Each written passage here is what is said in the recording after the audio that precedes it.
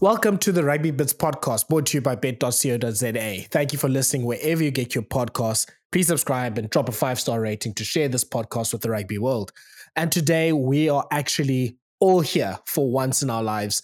I've got Shaun, I've got Jared, and I've got Kooks. No one's missing, no load shedding, nothing is happening. We're all just bored and ready to talk some rugby. So finally, we can talk through some of the games from this weekend. We can set out some agendas, and I'm sure there'll be a lot of debating and laughing throughout this podcast. So today we don't have a first phase for this podcast, but we'll probably put one up during the week. So look out for that. We'll probably try to have another podcast to preview the weekend's games. But I think let's just go straight into it and start with, the big discussion point of the week. Kooks, Finn Russell versus Adam Hastings. Are you ready to convert to an Adam Hastings fan? No, definitely not, because Finn Russell still cooked on the weekend again. I think him not traveling back and forth between Scotland and France is doing wonders for him. And all I'm saying is Finn Russell won his rugby game on the weekend, and the other person playing for the other team in blue didn't. So it's a good start from our Finn agenda. Okay. We're gonna start punchy with that. We'll park that when we talk about the Scottish game. But yeah, let's start with the URC games of the weekend. So let's start with the South African games, where we had two South African derbies this weekend. We had on Saturday the Lions faced the Stormers. The Stormers came back to win 31 points to 22 after falling behind during the first half of the game. And then the Bulls also beat the Sharks at Loftus on their pink day, winning 40 points to 27. So, Shaun, let's start with the Stormers versus Lions game. Good. Another man of the match performance from Manie Libbok. He combined well with Sasha Ngomazulu for one of the tries. And yeah, I mean, the Lions played really well in the first part of the game, but the Storms were able to come back. Yeah, hi everyone. It's great to have everyone on board today. It was an interesting game. I thought there'd be more from the Lions, but I mean they put in a decent shot, and the Stormers eventually just pulled away. Libbok had a really, really good game. Like, he's really building on everything all the time, and it's great to see.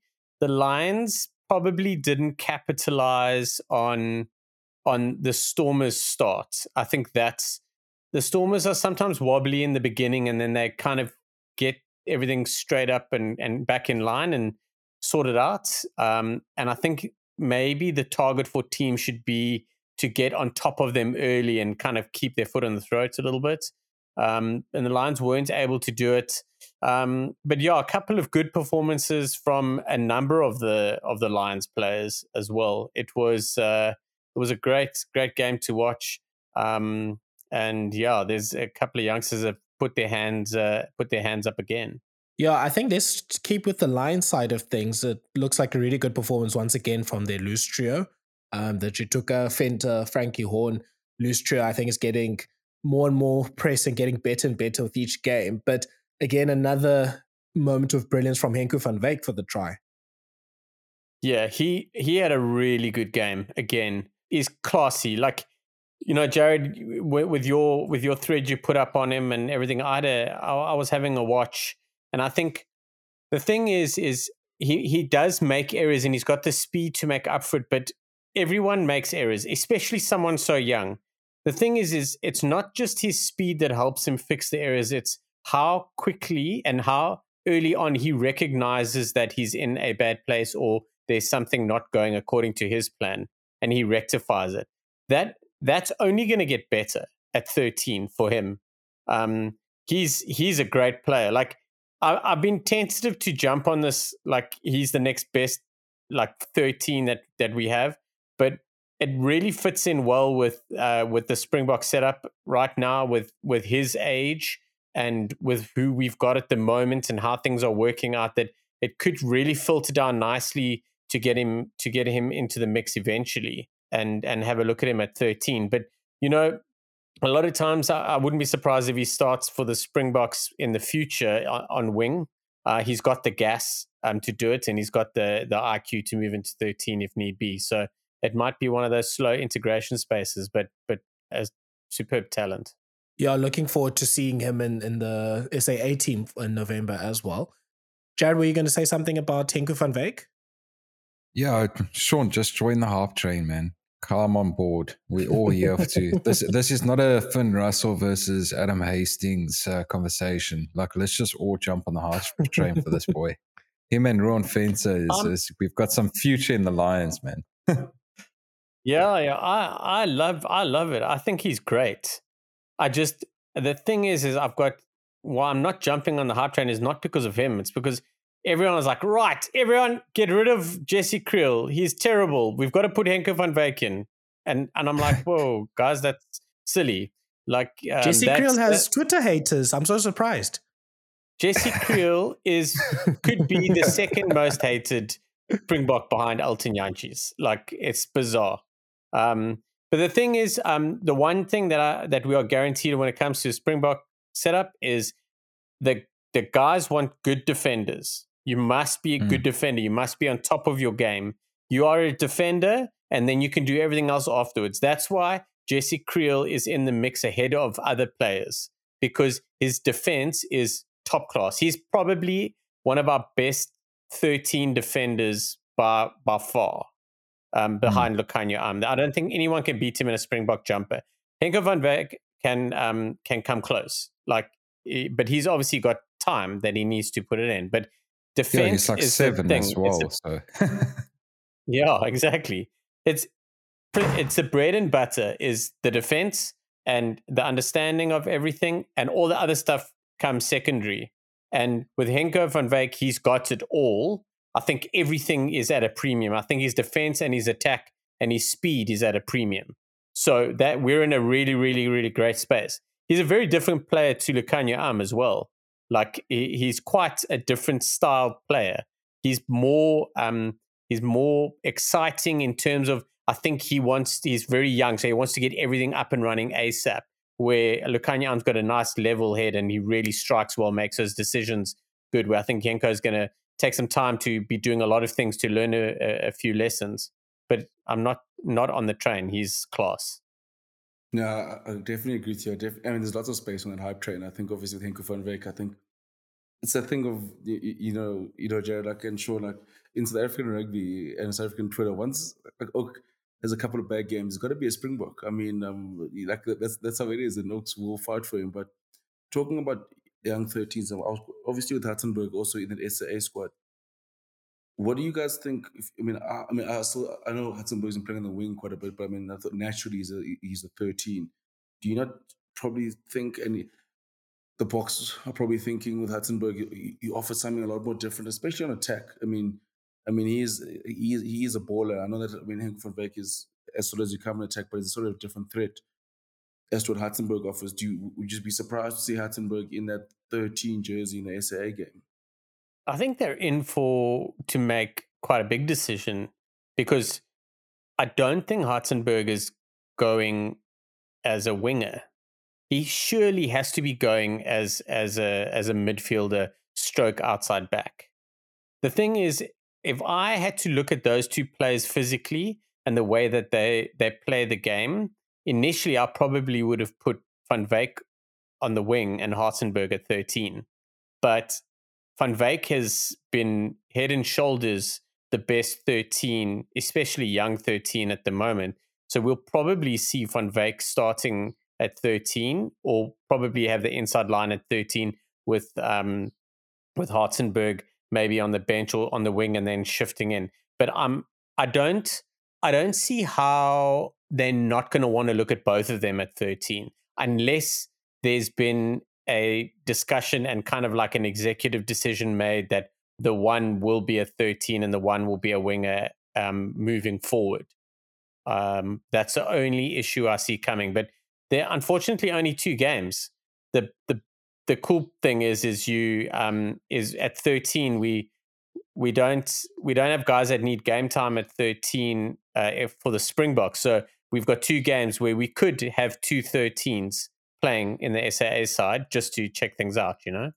Yeah, I think Shaun, you're on the right track. I would probably foresee that Van Wyk plays at least the majority of the minutes at 13, and then Hartenberg either plays from the wing or maybe comes in later at 13 or whatever the situation may be. So, yeah, because there's also a bit of a line of people wanting to play at 10.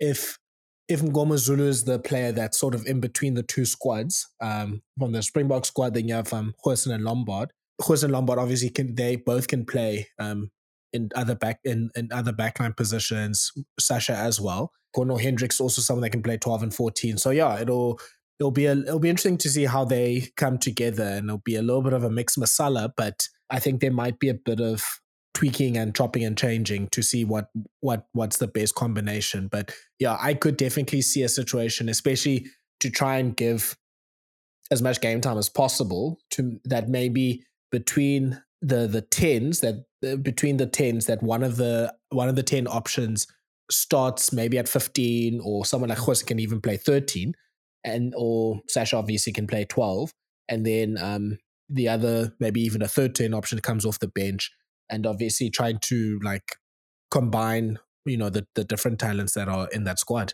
The great thing about Goosen and Cornel Hendricks is they can play multiple positions. They're both experienced. They're experienced Springboks, but they're also experienced players. And with Goosen being able to play 10, 12, 13, and 15, Cornel being able to play 12, 13, 14, and 11, we're in a great position. Like in terms of them selecting players, we're in a good position where we can have them slotting in the middle of whatever we do. So if we want to start Ngoma Zulu at 12, then we can have Goosen at 10. We can have Cornel Hendricks at 13. If we want to start, say Van Wyk at 13, and we want to maybe have Libbok or someone else, maybe Johnny Lombard start at 10, then we can put Goosen or Hendricks at 12. So, we can really balance out our backline really well. And it's exciting. I hope they do it. And I'm looking forward to seeing how they incorporate what they've got. Yeah. And then speaking of Springbok options just coming from this game, of course, we mentioned Manie Libbok had a great game. Ngoma Zulu also, stood well in defense, 9 tackles, had 2 turnovers as well. Johan also had quite a busy game himself. Shaun, out of the Springbok squad selections that played on Saturday, who impressed you from the Stormers side? Well, I must say Evan Roos had a decent game. He's I never thought that he wasn't handy. I just wanted to see him tighten up a little bit more. It was pretty handy all over the show. He did sort of wander off a little bit. So I think Joe Dweba, interesting. He's fighting for many positions at the moment. That's in the Springboks, the SAA, and the Stormers side. So that on the other side of the coin is an interesting one. I think Libbok was class. Ngoma Zulu was class. He could be a little bit. I think he was a little bit there and thereabouts, but pretty handy. But I think that the Libbok and Ngoma Zulu axis or 10-12 option could be a reality for the SAA side. Oh, that's very exciting. And if you combine that with the talents of Goosen around there, you have Hendricks you can throw in there, Lombard, Fassi. I mean, we've talked about Van Wyk and Hartenberg. That's, something exciting to look forward to for those midweek games. Yeah. Let's move on to the match at Loftus, the Bulls versus Stormers game. The Bulls winning 40 points to 27. It was a very tight game, but then at the end, the Bulls were able to just accelerate away from the Sharks in the last 20 minutes.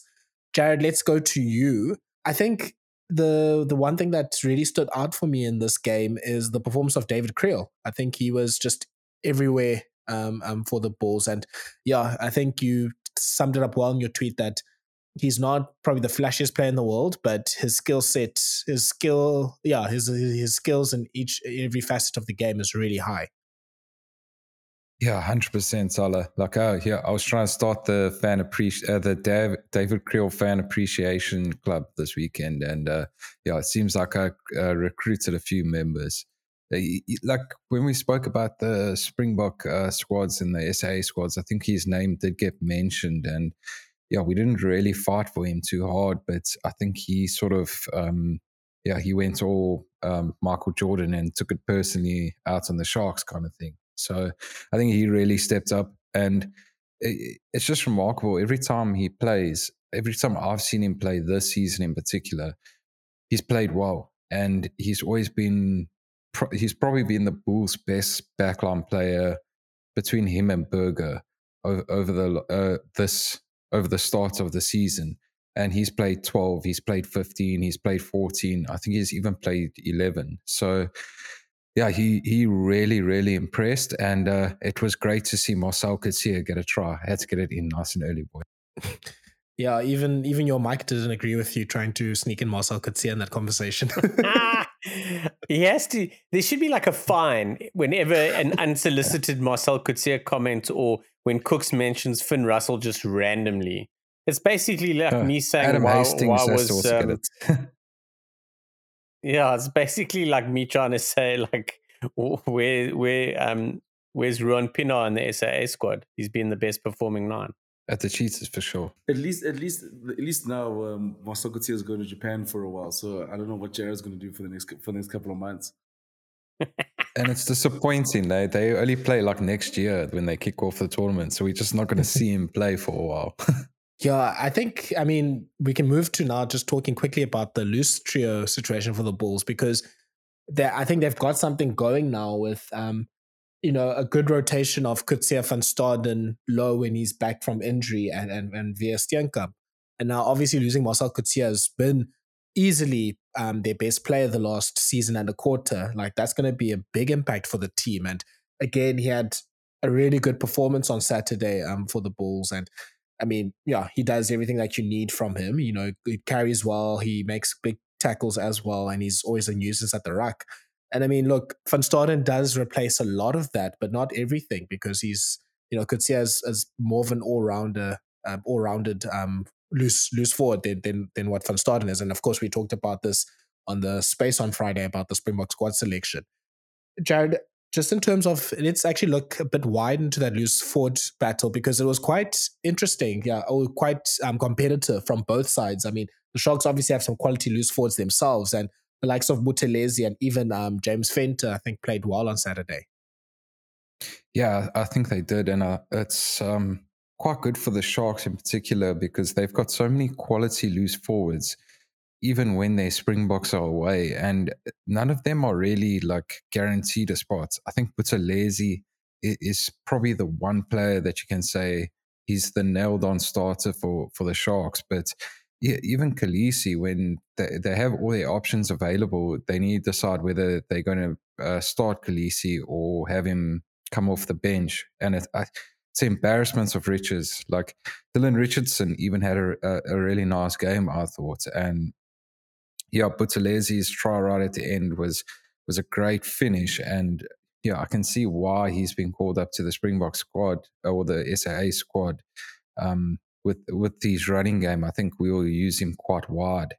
And yeah, the Bulls back trio also came in nicely into the game. I was shocked that Coetzee got taken off so early. And I couldn't quite understand that call from Jake. And I don't know if you guys have seen, but we seem to have also lost Marco van Staden, or there's a bit of an injury cloud over him with the Springboks. So yeah, we could get another change there. He it seems to have injured his ribs, him and Sabu Nkosi. Yeah, those were the two injury concerns, I think, from the Springbok squad for coming into this week. Injuries to Van Staden and Nkosi. Probably only Van Staden would have maybe had a small chance of making the squad against squad for this weekend's test. But yeah, in terms of, I think that might, if it's a serious injury, of course, that might open up opportunities for other players. I wonder. Yeah, I mean, there's a lot of loose forwards to choose from in South African context, so there won't be any shortage of options, both in the loose trio and the wing.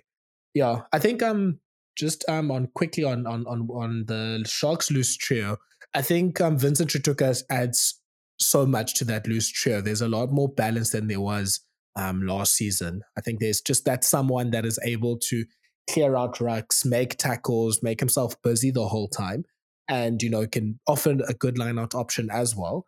Chituka's not necessarily built like Courtney Laws and Peter Steff and like those sort of lock blindside flank hybrids, but he's able to do pretty much most of the things that they're able to do. And I think this offers a lot more balance than the Sharks early in the season were playing Richardson and Fenter together in the flanks. And, that was fine for certain matches, but you do need, that person that is able to just clear bodies like Chituka does. So, I think that's been a great, we know how good Vincent is, and he's been a great addition to the Sharks. So that's been great.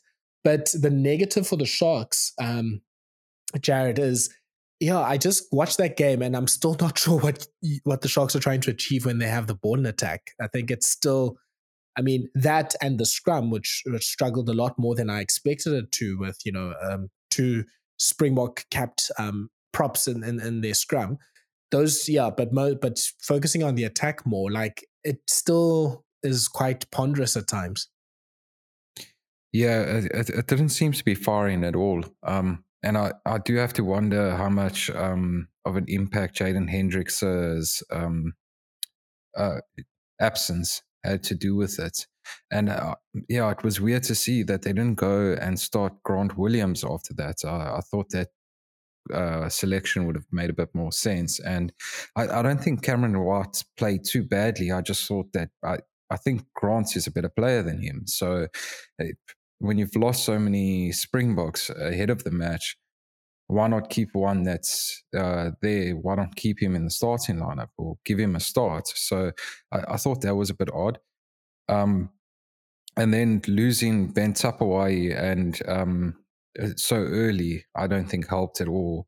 And we also had Francois Fenter making his first start, and I don't think he's been at the Sharks too long either. I think he's been there about 2 weeks, and he's a quality player, but he did seem a bit unsure about things at times. So I think there's a lot to work on with the Sharks, but I've also just made a whole lot of excuses for them. But eventually the excuses will run out for the Sharks, and they will have to start producing with the superstar team that they do have. Yeah, Jared, I agree with you. I just think with the Sharks, like you said, with them, it always feels like a constant change of players. And obviously, they've brought in someone like Francois Fenter, they've brought in like Ben Tapawai. I thought obviously he's a massive loss when he's not playing. But especially if he goes off early. But my question, I think also there's another question on the Sharks that also looms large, is what happens when Lionel Cronje and Cohen Bosch comes back. I thought Buddha Chamberlain has slowly but surely, quietly had a solid campaign, URC campaign. In some games he's been very, very good.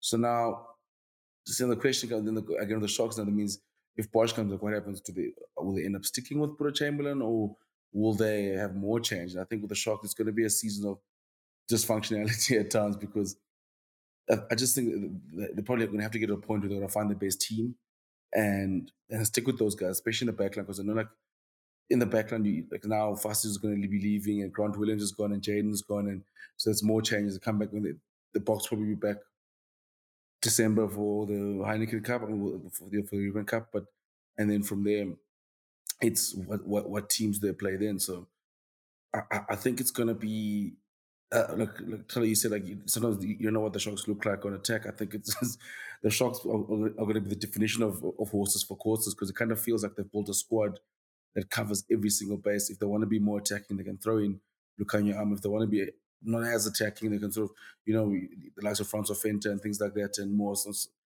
it's like it kind of looks like it feels like they got guys for different situations, especially when they lose, is how they pick them.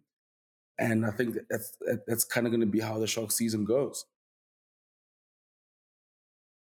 Yeah, I think a big thing that the Sharks will have to do once they get their players back, and obviously within the parameters of the sort of the resting program that the Springboks have, is to try and play their best team in as many games as possible. So just get that, get those combinations going, because it does seem a bit disjointed after a phase or two. So the Sharks have, I think, started to add, a pod of forwards and the pass out the back into Chamberlain looping around. And I mean, that's fine.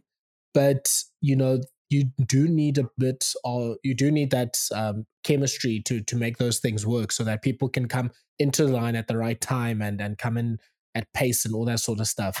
It does also look like that after the first phase or two, it becomes a find Apelele fussy to do something and to try and break the game open. So it's still sort of the same problems. But Jared, and I think you've also mentioned Kooks, some decent excuses why in terms of new players and being integrated. But I think what they have to do in that December period when they have Champions Cup and URC games is, as far as possible, try to play their team as consistently as possible. So get, I would back Chamberlain, for example, get him to play at 10 for most of the month, assuming doesn't come back until the start of next year. Get Venter and Ron Janssen van Rensburg together. Try to play the Kolisi Chituka, Buthelezi loose trio together. Like, just get some cohesiveness into the team. I think that will help. And I mean, I think it kind of showed also in the set piece because, I mean, partly the set piece has been an issue for the Sharks, but it doesn't help that like the blocks are changing like close to every week. With Andrews, Krobler playing, you have Yuhu also in the mix as well. Of course, Eben Etzebeth. So those things all need to come together because I think a lot of the issues that the Sharks have is just down to cohesiveness. Sidebar, I was watching the game on the closer commentary, and they are not fans of Hiron Andrews. I'm not sure why. I don't know what the big guy did to them. I think he's obviously a decent player, but obviously has limitations. But they were not feeling that guy at all in this game. So what options were they giving? Did they want him off the field for someone else, or were they just not having any of it? Oh, yeah. I mean, pretty much amazing. At like 40 minutes, they were like, no, Andrews, his tank is empty. He needs to go off. And I'm like, I guess, but like, I think there's other options for this as well. They really loved Gaban Krobler though, which is quite funny. But they were not feeling Andrews. I was like, I mean, maybe I'm a bit sympathetic to Hiron, but I didn't see anything that he did that was egregious in the game. But they were not feeling him. So, I don't know. Sean Everett, he might have to listen to those people if he wants some advice.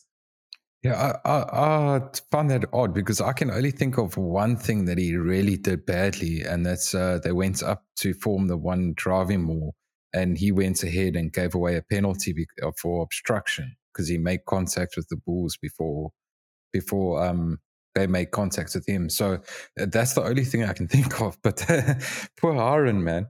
Yeah, you won't always have fans. There was a clean out that he failed to execute on Cornel Hendricks, and then the Bulls got a turnover. So it was a bit like one of those like clean out attempts where you make contact, but you just flop over. So Andrews didn't cover himself in glory there as well.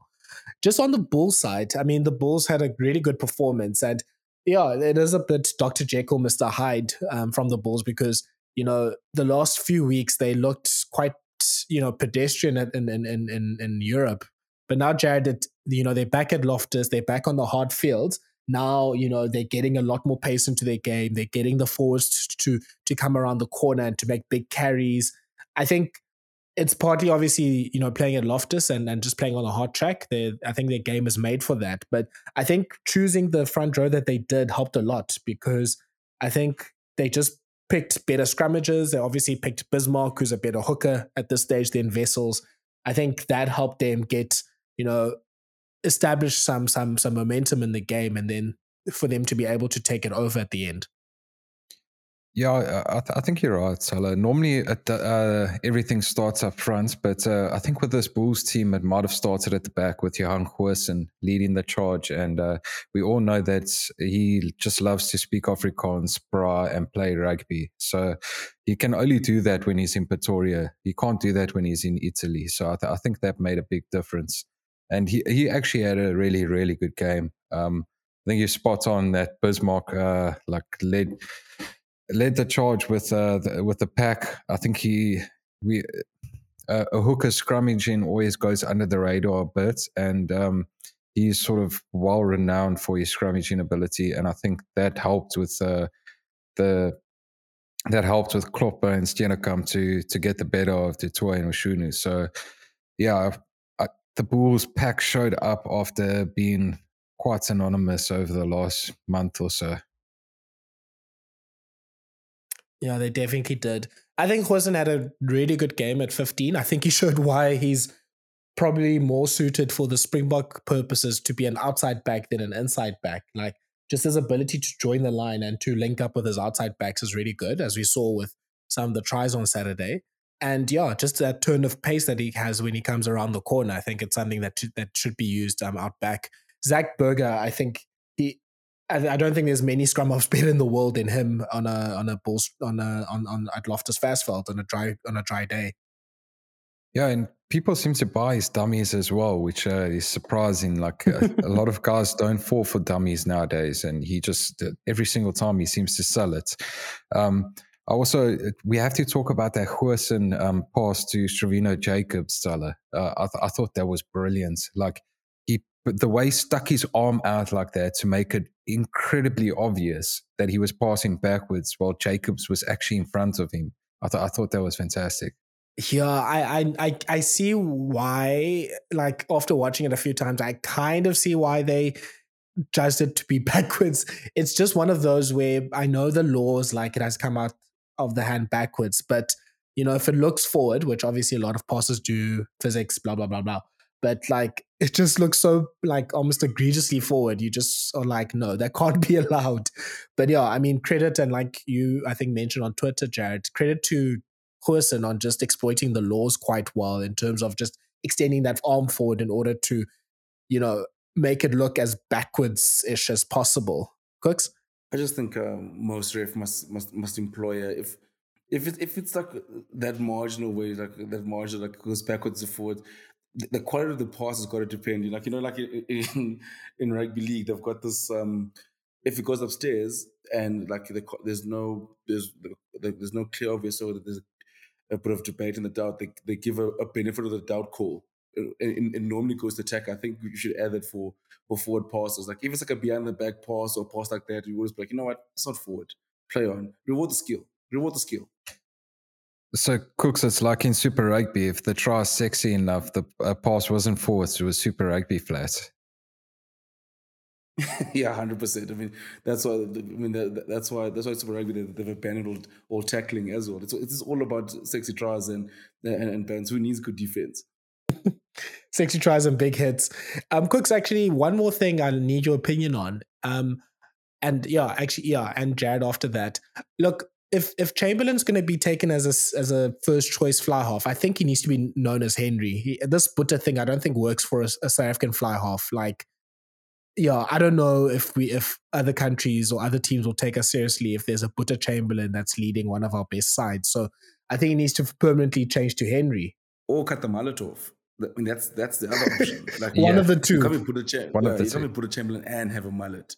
Like you've got to sit down and sort of choose. I'm happy to fight for Butter or the mullet, but I don't know if I can do both. I don't know if I would within me to defend both. If he was a back row or a second row, we could accept it. But as a fly half, I don't think it's acceptable. I think there has to be. We have to draw a line somewhere. Like if it's a pack boy, we can go for it. Or not a fly half. Yeah, you can't have like those sort of like nicknames and especially at fly half. I think that you have to be taken with a bit of respect and seriousness there. Let's move to just quickly going through the other URC results. Glasgow beat Benetton 37 points to 0. Leinster beat Scarlets 35 points to 5 after scoring a try after 45 seconds. We've talked about the Stormers beating the Lions 31-22. Dragons beat Zebra 47 points to 7. I'm going to come back to the Ulster game. Connacht beat Osprey 22 points to 19.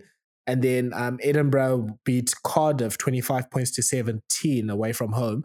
Shaun, I think you had an eye on the Munster-Ulster game, a very tight game. Ulster wins their first game at Thornton Park, I think, in the last few years, if I'm not mistaken. And a big turnover by a certain South African number 8 at the end.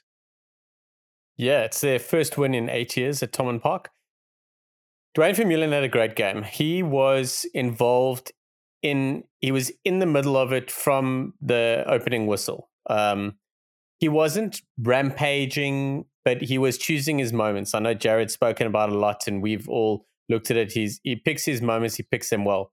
There is a slightly controversial moment where he and one of the other guys were having a little bit of a get to know each other session on the ground, and it looks like he maybe makes contact with his eye. So there's talk of a possible sighting, which we will find out obviously early in the week. But that's aside, whether it's something or not, I didn't really see it. But that aside, Duane Vermeulen had a great game. It was a good game to watch. Ulster hung on in the end. They really looked like they were up for it. They looked like they might pull away a little bit. I had a look at the sides when they were announced, and I thought Ulster could probably roll them, and I knew it would be big. And I just thought Ulster had, just when I saw the sides named and everything, I thought, they've kind of got it, they've got the goods there. But then realizing that they just come off a week on the shitter in South Africa, so I thought maybe it probably wouldn't be able to last the whole way. But Luke Marshall's having a great season at centre for Ulster. He really he's been putting in a number of good performances. And James Hume's come back, and he's a beast. We all know what he's good for.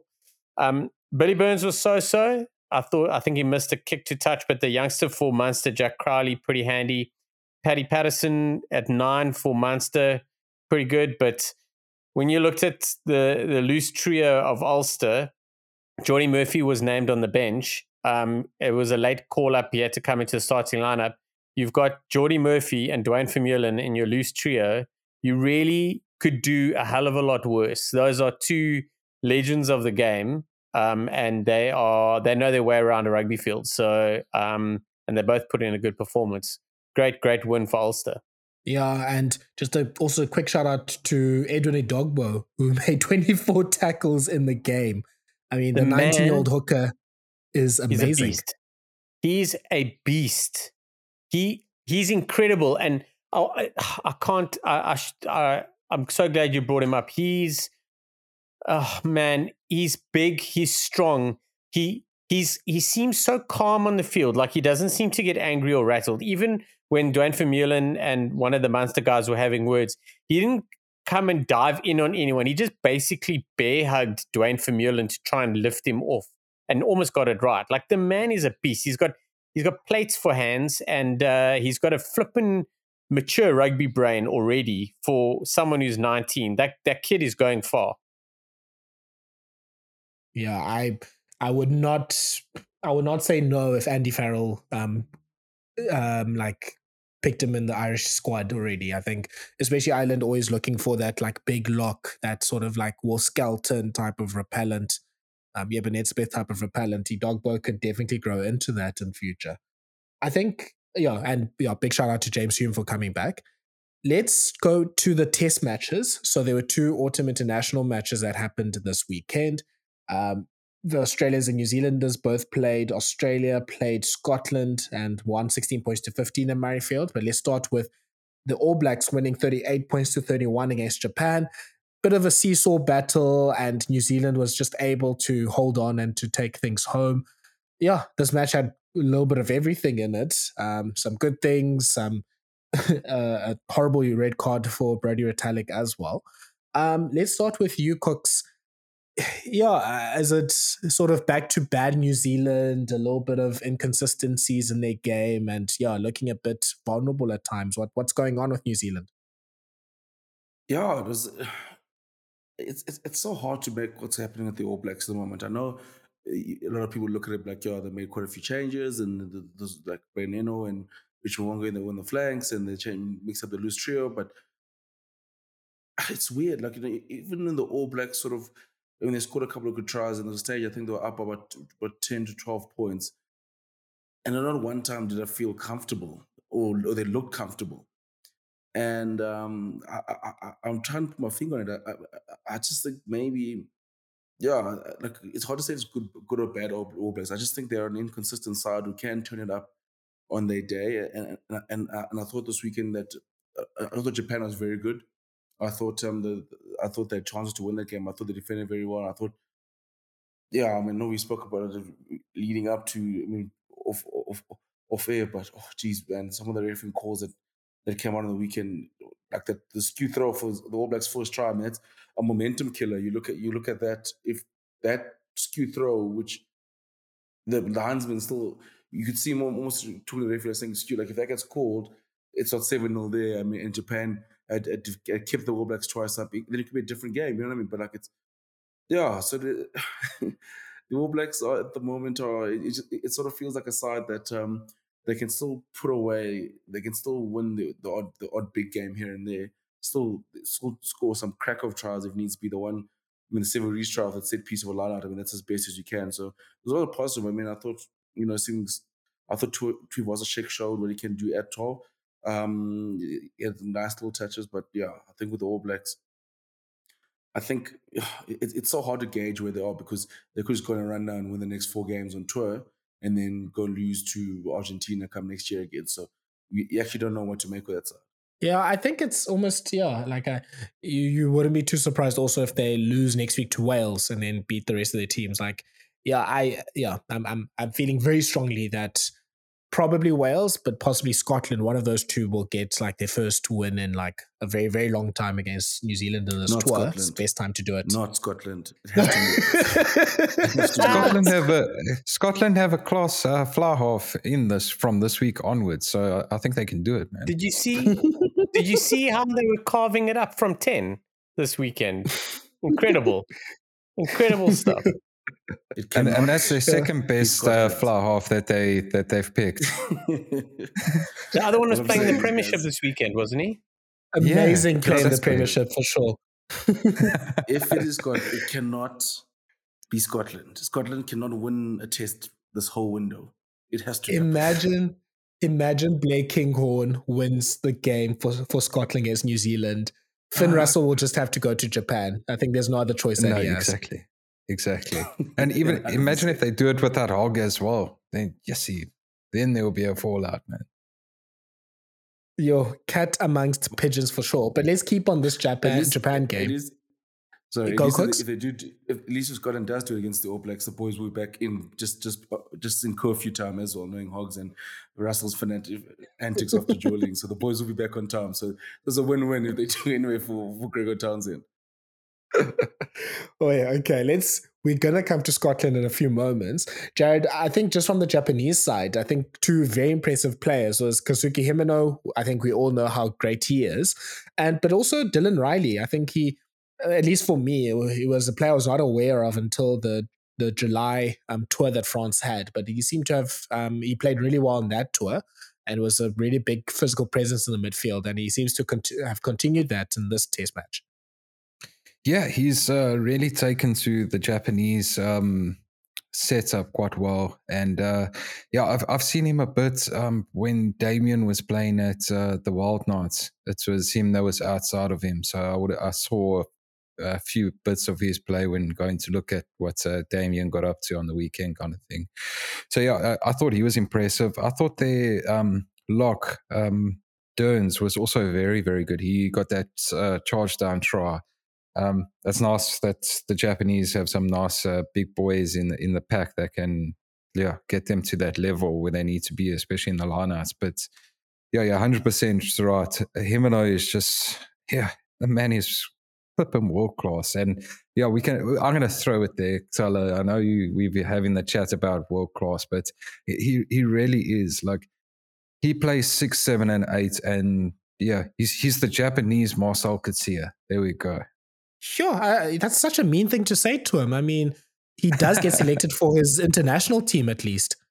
Regularly. Yeah, and if Marcel Coetzee was Japanese, he would be chosen for them as well all the time. Yeah, off the bench for him and But but he's very good. I think he's very much borderline that sort of world-class standard. And I mean, like, at least in the World Cup, in the 2019 World Cup, he was definitely in that conversation. I haven't seen too much of their flyhalf. I don't know if he just hasn't had a standout game for me. But I thought he was great as well against New Zealand. Like, he was very calm throughout, and he seemed to run their attack with little fuss. Yeah, Takuya Yamasawa. I think he played a little bit he did play in the French series as well. I think they are sort of transitioning into him. But yeah, I think he is quite tidy there. Shaun? One thing about him though, he's accurate and solid off the tee. If I'm not mistaken, he kicked all his kicks, or maybe he missed one. But very, very handy. He was slotting almost all the kicks, so it's a great start for your 10. You know. Gents, going to the New Zealand side, because so Japan's going to play England this weekend, and yeah, as Jamie Joseph mentioned, England will be a much stricter test for Japan than the All Blacks were. That's very naughty by him. But on the New Zealand side of things, they are probably going to lose Brodie Retallick to a suspension. Do we have any idea about if the Barretts are going to come back this week? Savia, all the players that missed out this week. Yeah, they all pretty much back, aren't they? Okay. Yeah. I was going to say they have to get them back because they've lost Sam Cane and Dane Coles, the grub. But they, to be honest, I don't think losing Coles is a massive thing. I don't think he should be. He's not in the top 2 hookers at the moment, so it's probably a blessing in disguise. But they lose Sam Cane as well, so they're already scrambling. You know, they're going to lose Cane, Retallick, so they're going to have to get the Barretts back because they're going to need a Scott to fill in somewhere. You know. If I'm not mistaken, the Barretts were in Japan for during the game kind of thing, and it's just that they arrived. Yes, they arrived the day. Yeah. Yes. Yeah. Yeah, they were. There's a photo of them, but all 3 of them on bikes. You know, flushing out the legs. So they're definitely rejoined. They'll definitely be available if there's no injuries. Yeah. And Shaun, I agree with you. I think getting Coles out of the squad is an upgrade, but they still have Cody Taylor in there. So there still is a worse hooker in the All Black squad than Dane Coles at the moment. And yeah, Asafa Moore is a handy replacement. Yeah, Cody Taylor is on bad form. He's not a bad hooker. That guy, he's just having a bad run of form. You can't say that he's a bad hooker.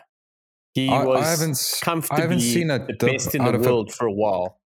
I haven't seen a player dip this much in one season in my life. Like yes. He's gone from being in the top bracket of hookers in world rugby to maybe the 4th choice that New Zealand should be picking. Like, they're picking him because of his test caps and they rubbish at the moment. Otherwise, Asafa. No, he was only selected because there was no other hookers to pick. and they go and let Liam Colpin go to Leon.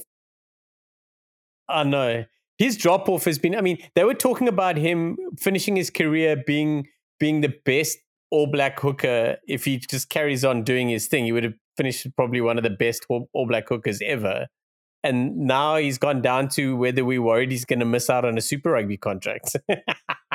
And he's added like 6 more caps since that Test 2 loss to Ireland. I thought his career was done after that game. Like, to me, I wouldn't have picked him. And he's added like 6 or 7 caps this year since then.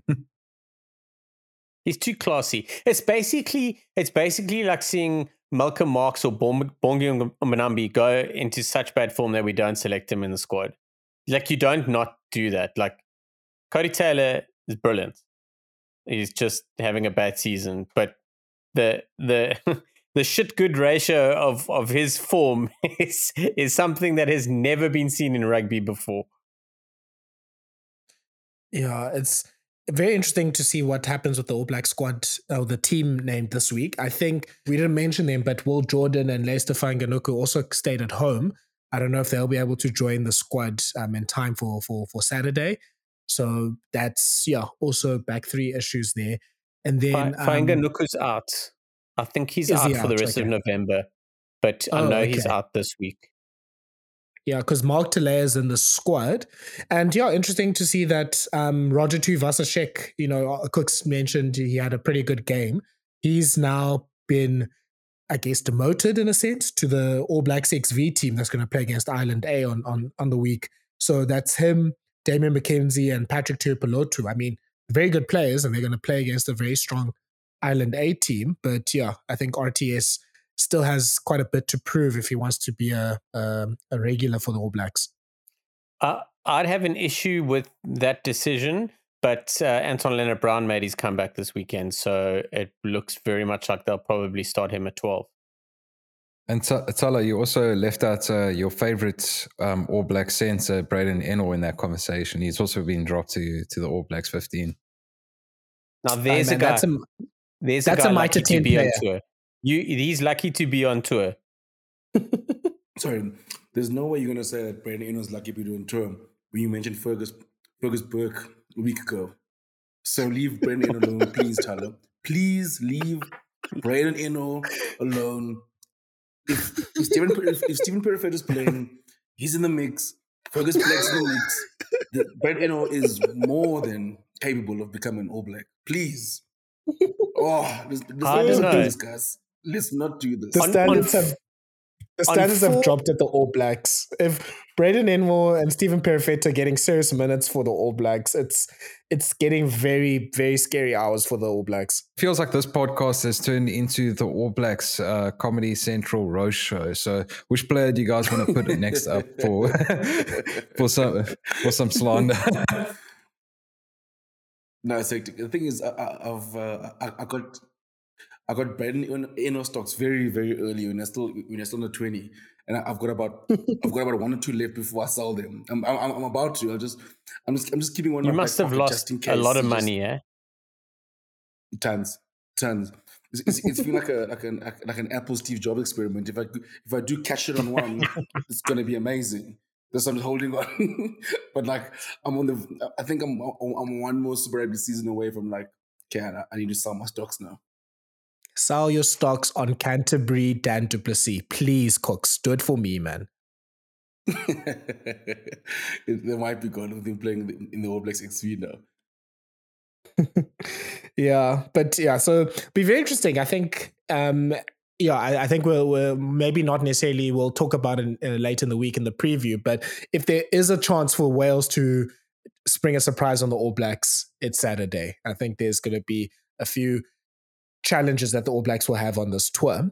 Let's move to the other game. So that is Scotland losing in the last few moments against Australia. Scotland built up a healthy lead, 15 points to 5, and then Australia came back in the third quarter, and they were able to get the lead in the last 10 minutes. Black Kinghorn had the penalty to win it at the end, but unfortunately he missed it. Jared, I think it wasn't the best game in the world, to put it nicely, but I think the one thing that can be taken out of this game for both teams is both of them are very inconsistent. Like, they'll have a good 20 minutes and then they'll be absolutely horrible for another 20 minutes.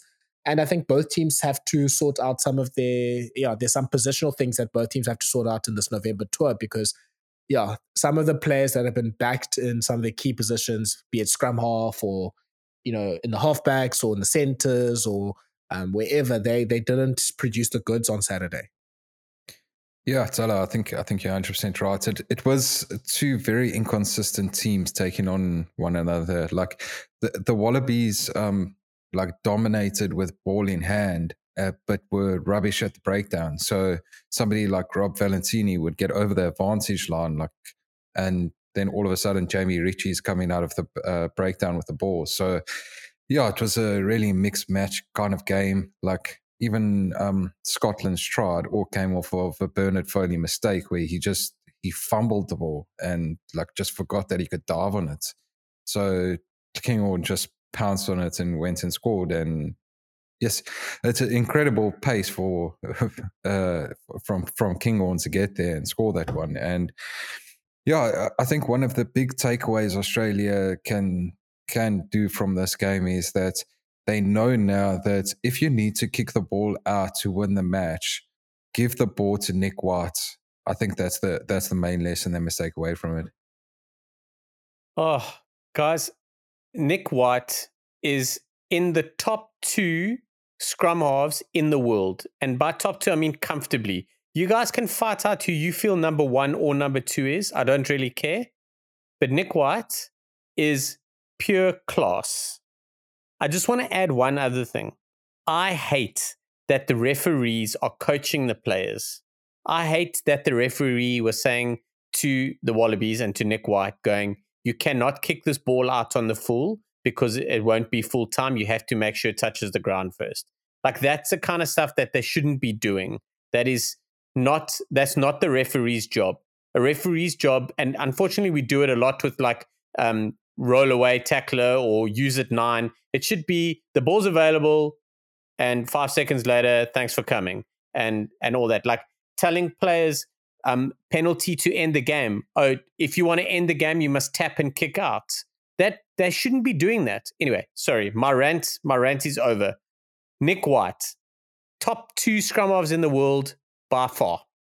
Yeah, I think Australia, they probably would say they are justified a bit of luck and a bit of leniency from a ref at the end of a game after what happened at Bledisloe 1. So they were probably just, there was probably a little bit of a balancing of the books there. But yeah, I think it was quite a nice contrast to what happened on that game. I think White was constantly communicating with the ref to see what's happening and like where he is. And I think, if I'm not mistaken, Sharky, I think the instruct or the explanation from the ref came after White asked.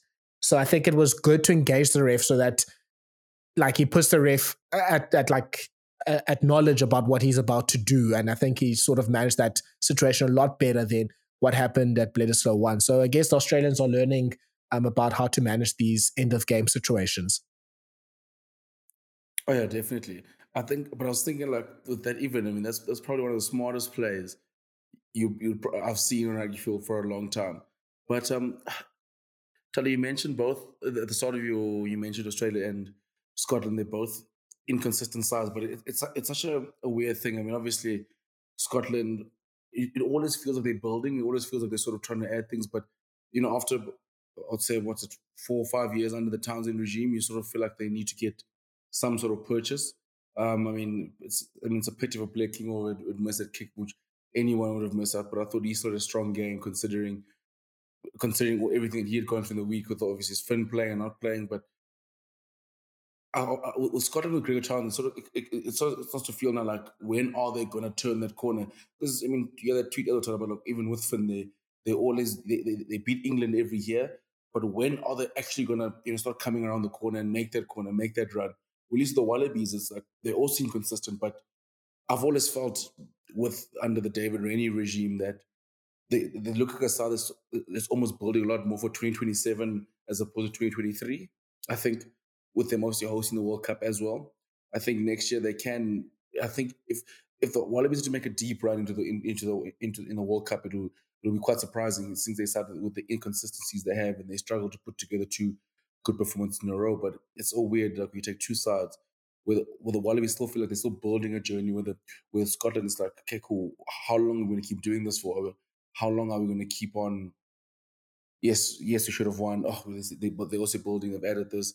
I just think like with Scotland, something's got to give, especially in this window coming up now, and the number of tight losses when they always keep finding ways to lose. Because I think that game on the weekend is a game, especially at home, is a game that they should have won. Yeah, and I think it follows from what happened in July in Argentina. Like, they conspired to lose that game in the last quarter as well, and just sort of allowed Argentina to come back and to win at the buzzer or at the hooter. So yeah, there is something, I guess it's similar in the sense with Australia, because it's both teams that are sort of in their growth stage. But the only difference is that, Australia can go sort of behind and say, look, our team is relatively young. Scotland's team's not that young. And I mean, apart from obviously the overseas players that were missed this weekend, it is still a team full of experienced players. So it is a bit, it's concerning that they're not able to manage these late game situations, because it was weird watching them in the last quarter. I mean, it started with that yellow card that probably should have been a red card for Grant Young for that clean out on Tate McDermott, where it was only pushed down to yellow because he hit him with his bicep. I don't understand that from Luke Pierce.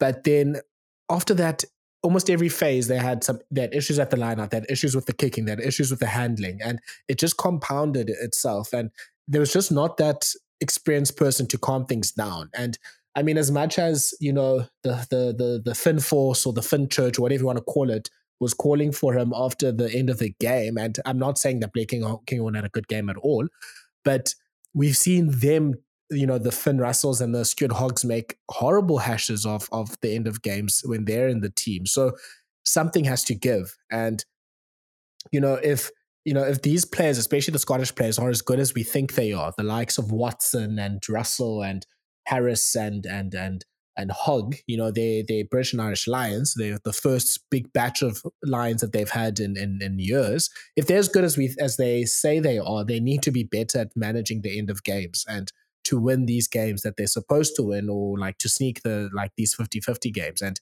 they just weren't. But yeah, I think at least on the Australian side, it's good to come out of to come out on the winning side of these sorts of games after what happened against the All Blacks a month back. So I guess that's good confidence for them. And yeah, the Wallabies seem to be a team now that, especially because they have a horrible tour coming up. They're literally playing England's Six Nations schedule, playing the 5 other Six Nations teams 5 weeks in a row. And, I was saying on Twitter that if they lost the Scottish game, I could definitely see a world where they lose the other 4 matches, and just, the losses compounding on each other, and even Italy fancying their chances against them. But now that they've won this game, I could definitely see them getting 3 matches, 3 out of 5 wins, and maybe even 4 if they could sneak a performance maybe against France in this first week. So I'm hoping that this is, but I think we know better now than to praise the false dawns of these 2 teams especially. I think they're just going to be, at least for the next 2 years, like Kooks said, they're probably building for beyond 2023. They'll be just 2 teams that are just a bit up and down. But it's funny, I feel a lot better about Rennie and him losing and having like a 40% win record than I do about Gregor Townsend, who probably has a higher win percentage. But it just seems like, I think it's because it's more experienced players, and also Townsend, it does seem like there is some personal issues that he has with, some of his best players, of course. I just think, 4 years ago, obviously, Scotland lost in the group stages, and now they're sort of in a harder group with Ireland and the Springboks, and they could have arguably, they should. I mean, they're not favourites to get through the group, but when you look at that 4-year span, you look at it differently. Like, what has changed from 2019-23, and it's not much, because it felt like they're still going a little bit backwards. They're still not winning the big games. The only thing that's changed is that they just know how to beat England week in and week out. If the World Cup was and Gregor Townsend's job was predicated on beating England, he would be the best coach in the world. But even with Australia, I know they got the world's most terrible schedule. But like, if I'm coaching a young team, it's kind of a schedule that you kind of want. It's sort of exposing sort of the youngsters into tough situations, sort of gauging them. That's how I was so surprised he was playing someone like Bernard Foley. I'll still go with someone like with Nona Lolesio for this campaign. You want to have him in that mix. Play him in Europe. Let him play 5 games in Europe. Let him build your test out, and sort of. It's so weird of the Wallabies. I know they play France next week. They shouldn't win that game, but if they win, I wouldn't be surprised. That's how I feel of the Wallabies, this young Wallabies side. Is if they do win, I wouldn't be surprised to win a big game. But then also, if they lose by 40 points, I also wouldn't be surprised as well. And I think that's also scares me with them in the World Cup. They could you just don't want to catch them in the semi-final or catch them in the quarterfinal. Especially, they might be going the easier route in the playoffs. Yeah, I think things are setting up quite nicely for them in that sense. And yeah, I mean, like Cook said, it wouldn't be surprising if they do somehow, turn up. Like, the Australians are the type of team right now where you could see them winning as France somehow, but then losing as Italy next week. Like, all results are possible with the Wallabies at the moment. just to close off on this, a big return to form for Michael Hooper. And yeah, he's obviously returned from the team from taking a personal mental health break. And he, you know, as Michael Hooper does, he put in a really good performance. Jared, you know, I thought Michael Hooper would be eased in a little bit and, you know, would sort of get a game or two just to get his feet under him. But obviously that man is not human and he's able to just walk into a test match with very little preparation. Yeah, 100%. And he would have kept himself fit. And I think he said as much, like he returned back and his first day off, he was out running just to keep fit. So, yeah, he's a hell of a player, a hell of an athlete. And, yeah, when last did Michael Hooper really have a bad game for the Wallabies? Like, even when he's got yellow carded or red carded, he was at a stage one of the most sin bin players in world rugby. 2001, maybe. That 10 minutes. Maybe 1992 was the last time he had a bad game ever. Yeah, exactly. Yeah, he just constantly, he's brilliant, constantly. So I wasn't too shocked about that. It's great to see him back, especially when he's not playing against the Springboks. It's always nice to watch him play. So yeah, he even outplayed Watson. I'll just throw it out there. Like I think Jamie Ritchie maybe got the better of him, but he definitely outplayed Hamish Watson. Fully agreed. Big shout out also to Len Ikitau. He had a great game in defense and yeah, he made some breaks for the Wallabies in the back line. Nic White, we've talked about him cleaning up things and just, yeah, I think he performed quite well. He definitely should start over either McDermott or Gordon.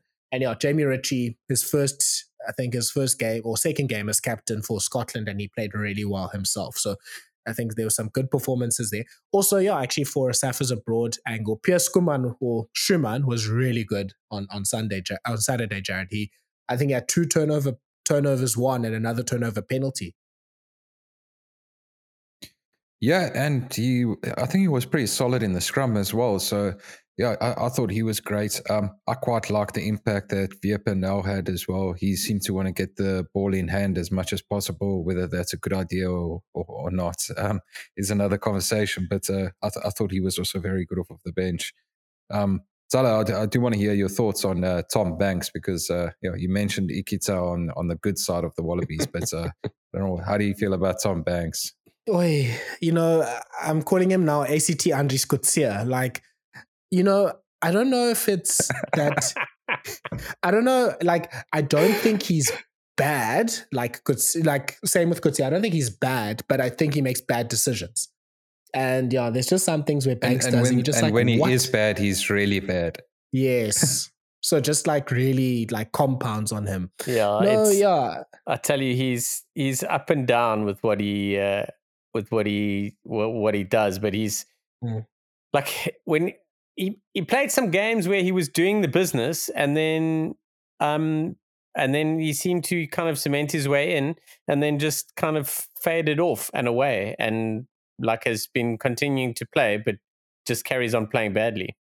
Yeah, I think we will have to see. Yeah, I think we'll have to see what Dave Rennie does going forward with the fullback position, because I don't think Banks is the one to carry you forward.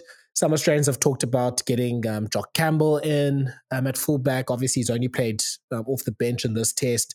You can play Andrew Kellaway there. I think a lot of Australians are excited about, I'm going to butcher his name now, but Mark Nawakanti Nawase, the Wallaby.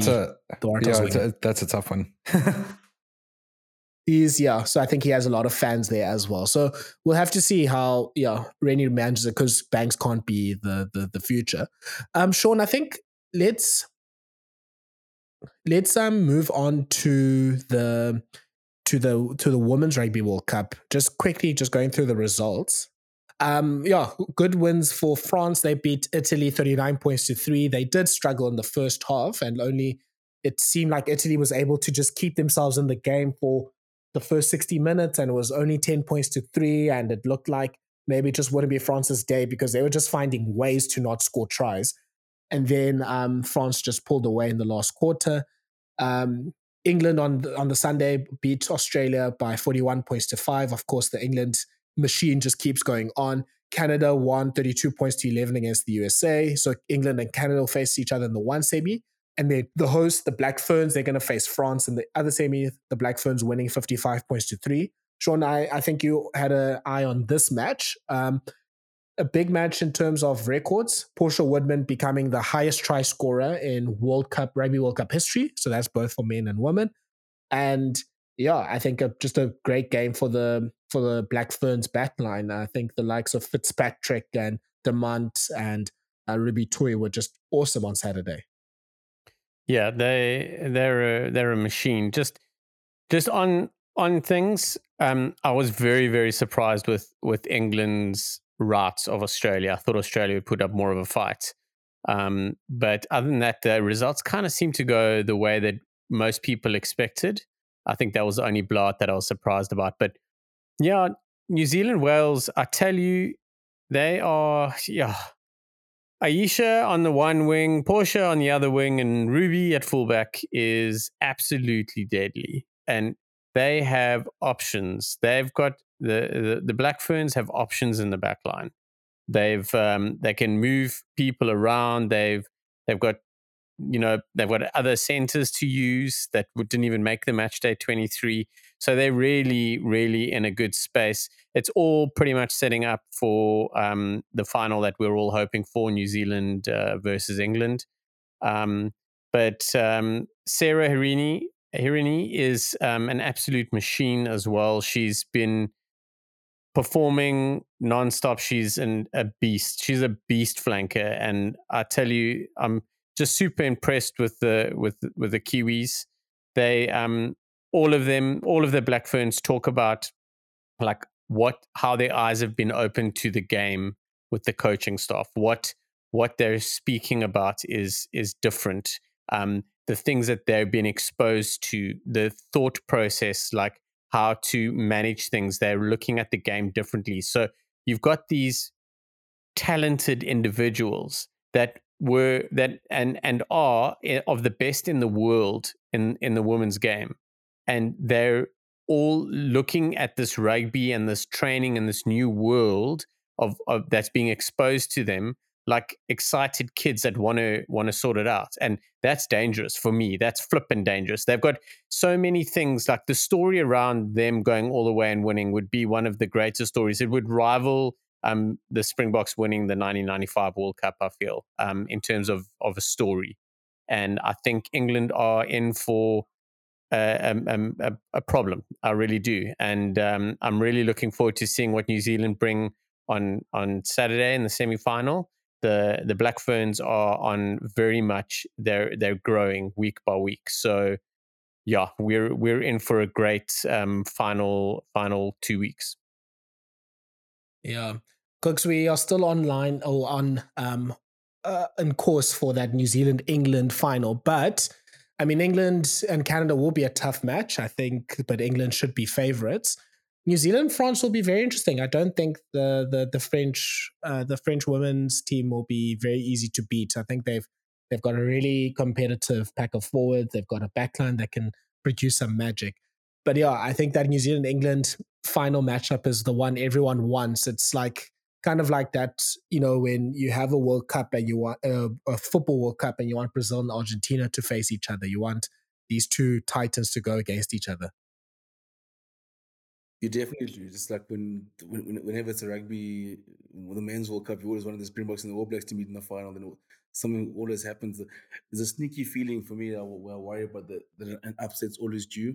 I always feel like in these big tournaments that there normally is one big upset in the playoffs, and I think that could be the New Zealand-France game. I think England will probably. It's funny how in this tournament. I mean, yes, England has been dominating. I mean, their scores have looked good, but sometimes you look at the comments on Twitter about the performances and people are like they're not looking as convincing as they should be. They like, especially in their first game against Fiji. I mean, they didn't win by 80 points, but I mean, like, it's the way they've been playing at the moment. They've been steamrolling South Sudan. I wouldn't be surprised to see them. I know Canada is a strong side, and I think it's going to be a great game, but I think England should be too strong. But I think I think if there is an upset, it could come in the New Zealand-France game. And I really want to watch New Zealand versus England. I think that could arguably, I think it probably will be the biggest game of rugby this year. And I think for spectators' point of view and the World Cup's point of view, I think that will be the most perfect ending. New Zealand at home, England with a streak. It sounds like a WWE sort of connotation for the trophy. I think that's the ending that everyone wants to see. So are the Black Ferns Brock Lesnar? The Black Ferns are definitely Brock Lesnar. I think you might have to get Limp Bizkit to do sort of a promo version like they did for Steve Austin versus The Rock, just to set the tone for that game. Yeah, Jen, so I did have a listen to the podcast that you guys had that last week about talking about the Women's World Cup. And thanks for hanging me out to dry and pretty much kicking me off the podcast. And thanks for letting me come back this week. But if I can just throw my 2 cents in there. Layla was busy this week, Jared. Sorry. Layla wasn't able to do a podcast on a Monday. I'm happy to fill in, gents. I'm happy to fill in. But I think everyone's... I'm going to throw my 2 cents out there, and it's helped by the fact that Thala said he has a good feeling about Italy upsetting the French, and that went completely pear-shaped for him. So a good 30 points in the semi-final is quite a nice buffer for me to have. But I think everyone's sleeping on Canada, and if there is one team that's going to surprise England, I think it can be Canada. So I'm going to say Canada is going to make the World Cup final in England's streak just like that. And we have a Canada-New Zealand final. Spicy. This is why, Jared, you just can keep your job and Layla will have to wait at least a few more weeks before taking over your spot. Yeah, I can't just jump on the bandwagon with you, Oaks. I have to give some sort of extra feedback. Yeah, I think on the other hand, you can definitely say the same about the Black Ferns, that they're going to have their first big, facing their first strong opponent of this World Cup when they face the French. Obviously, if we look back at the November tour that the Black Ferns took, they were beaten by the French by 30, 40 points, and the second test they were beaten by 25 points. So, yeah, there's going to be a big contest, and I think we'll see what the difference is between, the Black Ferns. They were obviously playing their first test matches post-COVID and everything, and now they have Wayne Smith and Ted and pretty much the whole of the 2011, 2015 World Cup squad helping them out. Let's see what difference they can make into the team. So I think there's going to be a lot. Yeah, I think these two matches, both of them will be quality, and I think either way, there'll be some sort of final. But yeah, Kooks, I'm also worried that there's going to be a surprise, and I don't want it to happen now because we're so close to that, ideal final from happening. But yeah, I think there is a very strong possibility that either Canada or France can spoil the party. But yeah, at least with France, if they win and England wins, we still get a la crunch happening. So that's definitely a good second prize. But yeah, Canada making it will be a bit random for everyone else. I've got Canada vibes with Canada. I've got like that Australia 2015 vibes from them. Like nobody talks them up, and then all of a sudden they're in the final. Boom! Like let's go. Just to finish off with the podcast, we're not going to go into detail because we're going to hopefully have another pod later this week previewing everything. But yeah, just to focus our eyes on the Springbok squad. As Jared mentioned, the only injury concerns are to Marco van Staden and Spungkosi. So for all intents and purposes, we should be able to play our best 23 on Saturday. I'll just ask each of the boys, so that when the pod comes out after the team, we can all look like fools. I'll just ask each of the guys for like their one sort of like sneaky surprise, like either tactic or selection that they would do to play Ireland. Like mine would have been, if Van Staden was fit, I would have actually played him and Kwagga Smith off the bench, and then just have a lot of fetchers on for the bomb squad and just try to put pressure on the Irish ruck and try to slow down their quick ball. But yeah, let me start with Jared. What would be your sneaky surprise tactic? Or selection? Maybe it's not really a tactic, but sneaky selection is Jason Jenkins in the team and Sasha as well. Those will be my two sneaky selections. And both of them on the bench. Sounds a bit boring, but yeah, and throw the big starts with Kitsoff, Marks, and Malherbe. I think that has to happen this weekend. Yeah, especially against probably Furlong, Porter, and Dan Sheehan. I know Furlong is struggling with an injury, but yeah, that I think we'll probably need to play fire with our front row. Kooks, I think you are definitely excited about the Willems, Colby and LaRue link up happening on Saturday. Would that be your sneak or surprise tactic?